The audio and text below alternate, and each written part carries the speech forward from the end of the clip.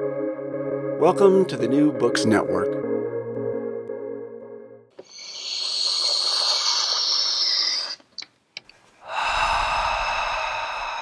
Hi. Theory.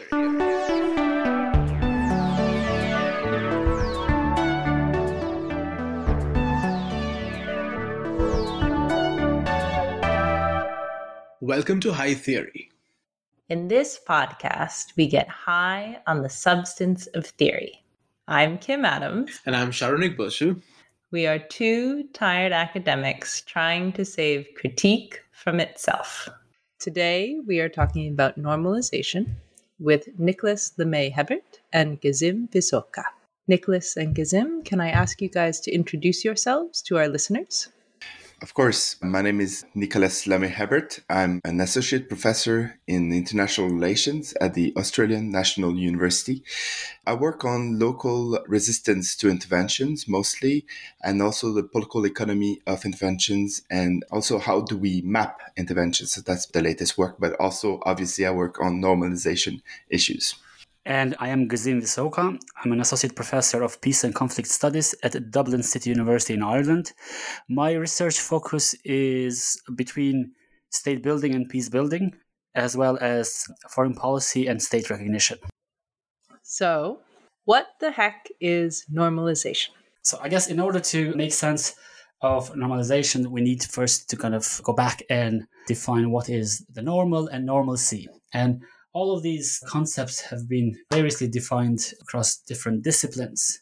For example, in Western sociology, the normal is associated with the ordinary, average, and acceptable state of affairs, whereas normalcy is associated with the order, stability, and accessibility. And normalization is the process in itself trying to achieve this state of normalcy. What we do in the book and what's important for listeners to know is that at the heart of normalization is intervention to construct a particular order of normalcy, as well as intervention to sustain a particular order of normalcy. So normalization operates through a dual mode of intervention. And this is the paradox here. On the one hand, there is the construction of the abnormal through a preconceived notion of what is ought to be normal, and simultaneously imposing a new meaning or practice of normalcy through prescribing what should be normal. So normalization has this dual function. On one hand, it describes a state of affairs and also prescribes how it should be. And this has sort of serious ramifications for social and political order, because the very effort to try to normalize or sustain normalcy relates or results in homogenizing or heterogenizing society.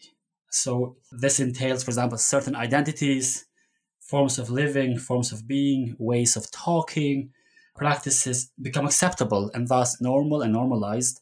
And anything that is outside that sort of spectrum of practices that are conceived as normal end up becoming outliers, thus abnormal and excluded, criticized, or even punished. So by default, the very process of normalization empowers somebody and disempowers someone else. And that's why we think studying normalization is central to making sense of contemporary practices. In particular, we think that at the heart of normalization processes, there is a power struggle. So those who make the norms and enforce particular state of normalcy, let's say, take a policing role on society and thus generate power to discipline others. Whereas the others who are subjugated to that, let's say, project or process of normalization lose agency, autonomy, and are subjugated to the regime of normalization. In short, normalization is about making governance easier. It's about empowering or pushing subjects to self-discipline themselves, self-govern themselves, without really reverting to persecution or punishment.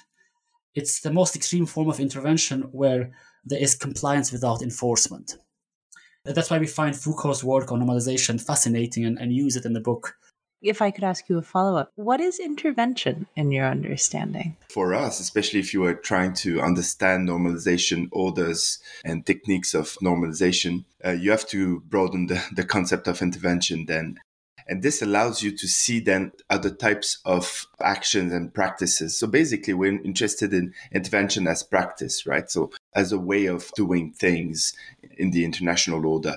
So for us, intervention will take very different forms. And this is what I think is interesting once you start looking at all the practices of normalcy. And, you see normalcy and language everywhere these days, right? Everyone's talking about a new normal, old normal, going back to a previous order, that's very Trumpian. All these discourses are, in fact, forms of intervention, forms of normalizing interventions, as Gazim said, that we need to unwrap in order to understand what is behind that. What are the normative, not just consequences, but also kind of wager that is made when we are talking about specific forms of normalcy. And so for us, intervention is definitely broader than just military interventions. It's quite a powerful ways also to impose a specific form of normalcy, but there are other ways, more discreet, more nuanced, let's say, that actors can use in order to enforce normalcy. Yeah. And so perhaps this leads into my next question, because I'm really curious to know what some of those other modes of intervention are. The next question we have is, how does one use normalization? So it's a really good question. And this is the key question that we had because, as Gizim alluded to, we started off that project looking at all the mentions, all the references to normalcy around us and thinking, well, no one is trying to make sense of that, right? So we see multiple references to this, but it doesn't fit any sort of current framework that we could find, And so we were thinking, well, there should be a way to try to understand this. We came across Michel Foucault's work on abnormals. It's one of all those lectures to the Collège de France, which is very famous for Foucault. He's done one every year. It's used a little bit in disability studies, but less so in, say, political science and other disciplines. And we were intrigued because once you start reading this, you see, I think, how this plays out in front of us at the moment with all these kind of post-COVID discussions, I guess. So for Foucault, basically, there are three figures that are really key to him to understand how normalcy and abnormalization works. And these figures, basically, are linked to different mechanisms of normalization. So his first figure is the figure of the monster. The monster is beyond the realm of the natural and of the social, right? So it's the person that is just absolutely outside of the order. So he has a beautiful example of a woman who's been asked to take care of a child and kill that child for no reason, apparent no reason. And so the police is asking questions repeatedly to that woman, and there's no answer to that. You're in front of something that is inexplicable, right? That you cannot do anything about, which obviously will lead to a specific, let's say, professionalization of the political, judicial order or powers. You will have psychologists and psychiatrists coming in and trying to figure out what is that abnormality. Once you start thinking about that, you see this everywhere. And when you read newspapers, you will see all these kind of references all the time, right? Of something that is completely outside of the realm of the possible. When you have a terrorist attack, or if you have something like that, you will always be faced with this kind of language.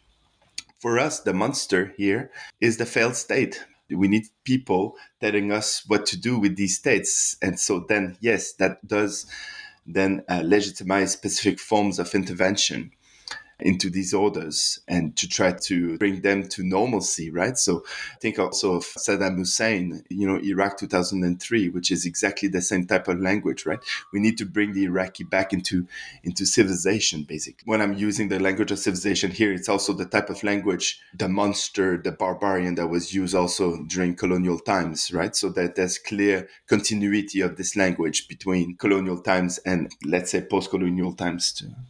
So that's the first figure for us, right? And that is linked to the first use of the term that we have, that is imposing normalcy. We are imposing, we want to transform citizens into normal liberal subjects. That's the first one. The second one is the figure for Foucault of the incorrigible, the village idiot. So this is dealt by the family, the kind of closer unit. For Foucault, we can deal with that inside the community, right? And for us, the incorrigible then becomes the language of restoring normalcy, right? So we want to kind of bring back a specific order of normalcy. And then we question what type of order that is. It could be a statu quo ante, it could be coming back to something just before the crisis, or it could be something that is completely new in a sense. So, we've seen that after disasters. But this is something that can be linked to this kind of second form of normalization that we call all this discourse about restoring normalcy, building back better, and all these things. Okay. And then third figure it's Foucault's onanist, the masturbator, right? For Foucault. Okay. So for Foucault, it's all these individuals that are breaching the social norms, but it's accepted by all, right? It's a really powerful figure for Foucault here, right? Of course, this is linked to different forms then of normalcy and abnormalization, right? You don't talk about it. That's the taboo. That's the norm.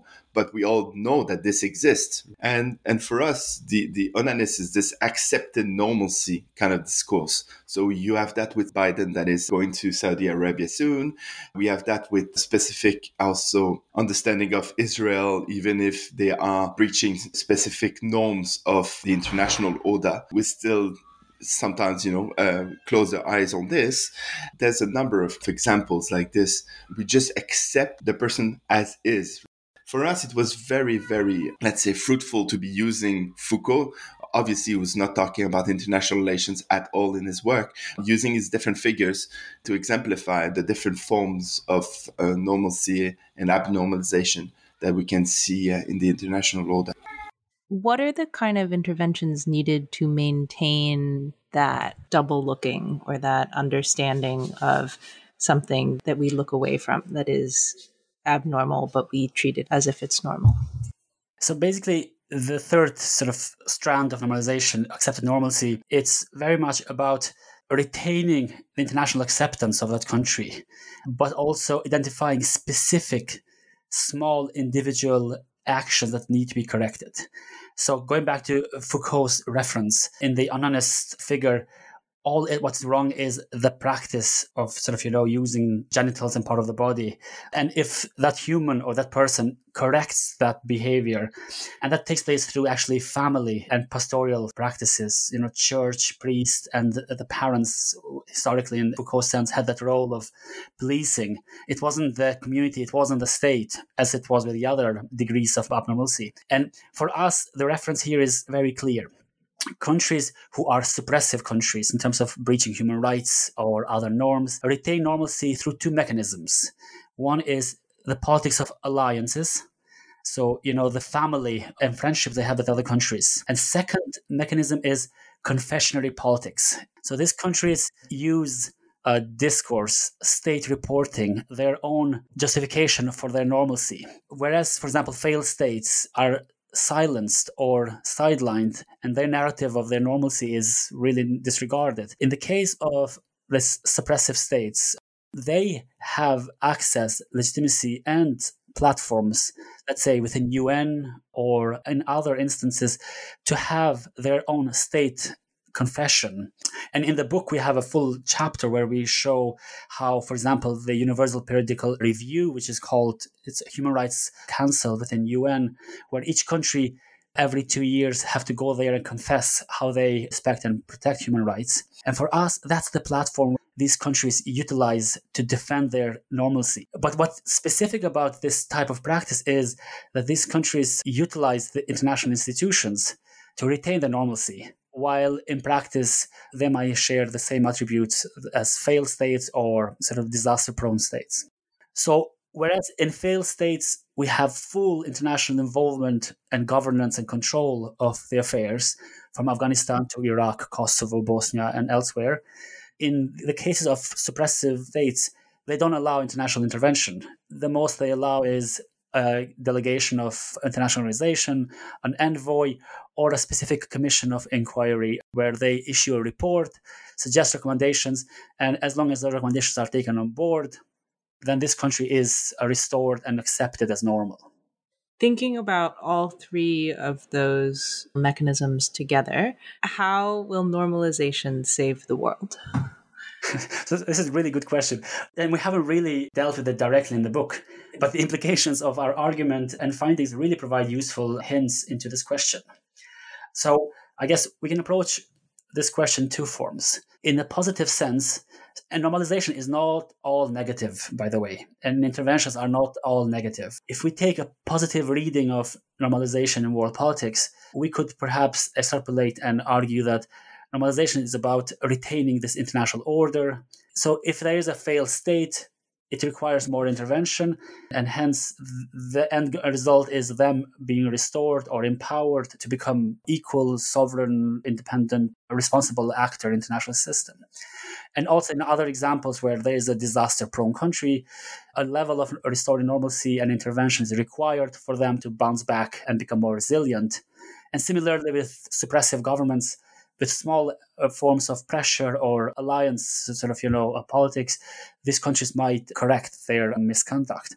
So in that sense, normalization can have that positive effect of being an equilibrium of different competing powers.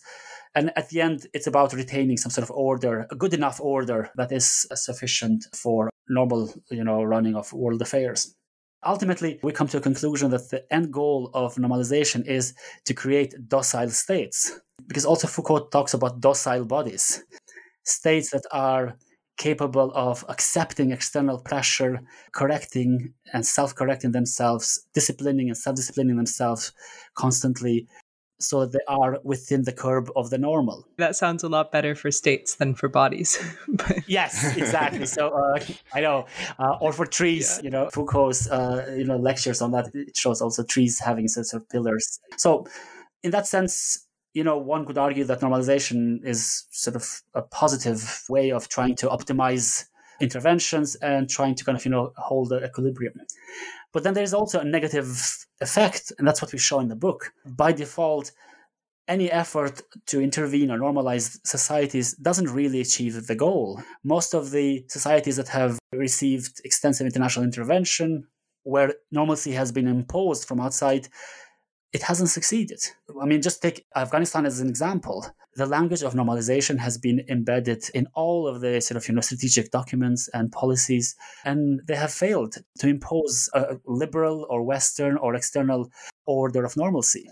So the practices of normalization trap the societies in hierarchical relations, unequal relations, and they are actually more abnormalized than are normalized by the very effort to normalize them. And the same is with other modes of normalization, be that to restore or accept normalcy.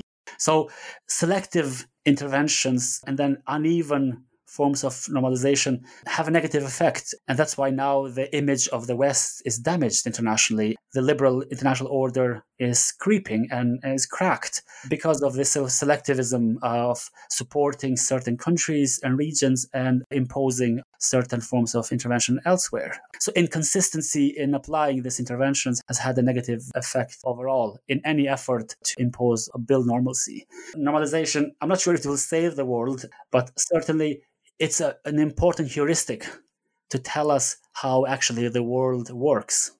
At the moment, the Western state or model of democracy is the model of the normalcy that many countries aspire to achieve or international organizations seek to impose. But in the future, it might change. It might be a different order of normalcy.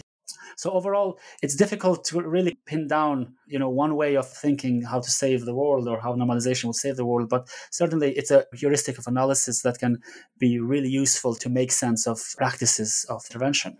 I was actually going to ask you if you could imagine a new normal, a normal that was not centered around the Western liberal democracy as the normative model.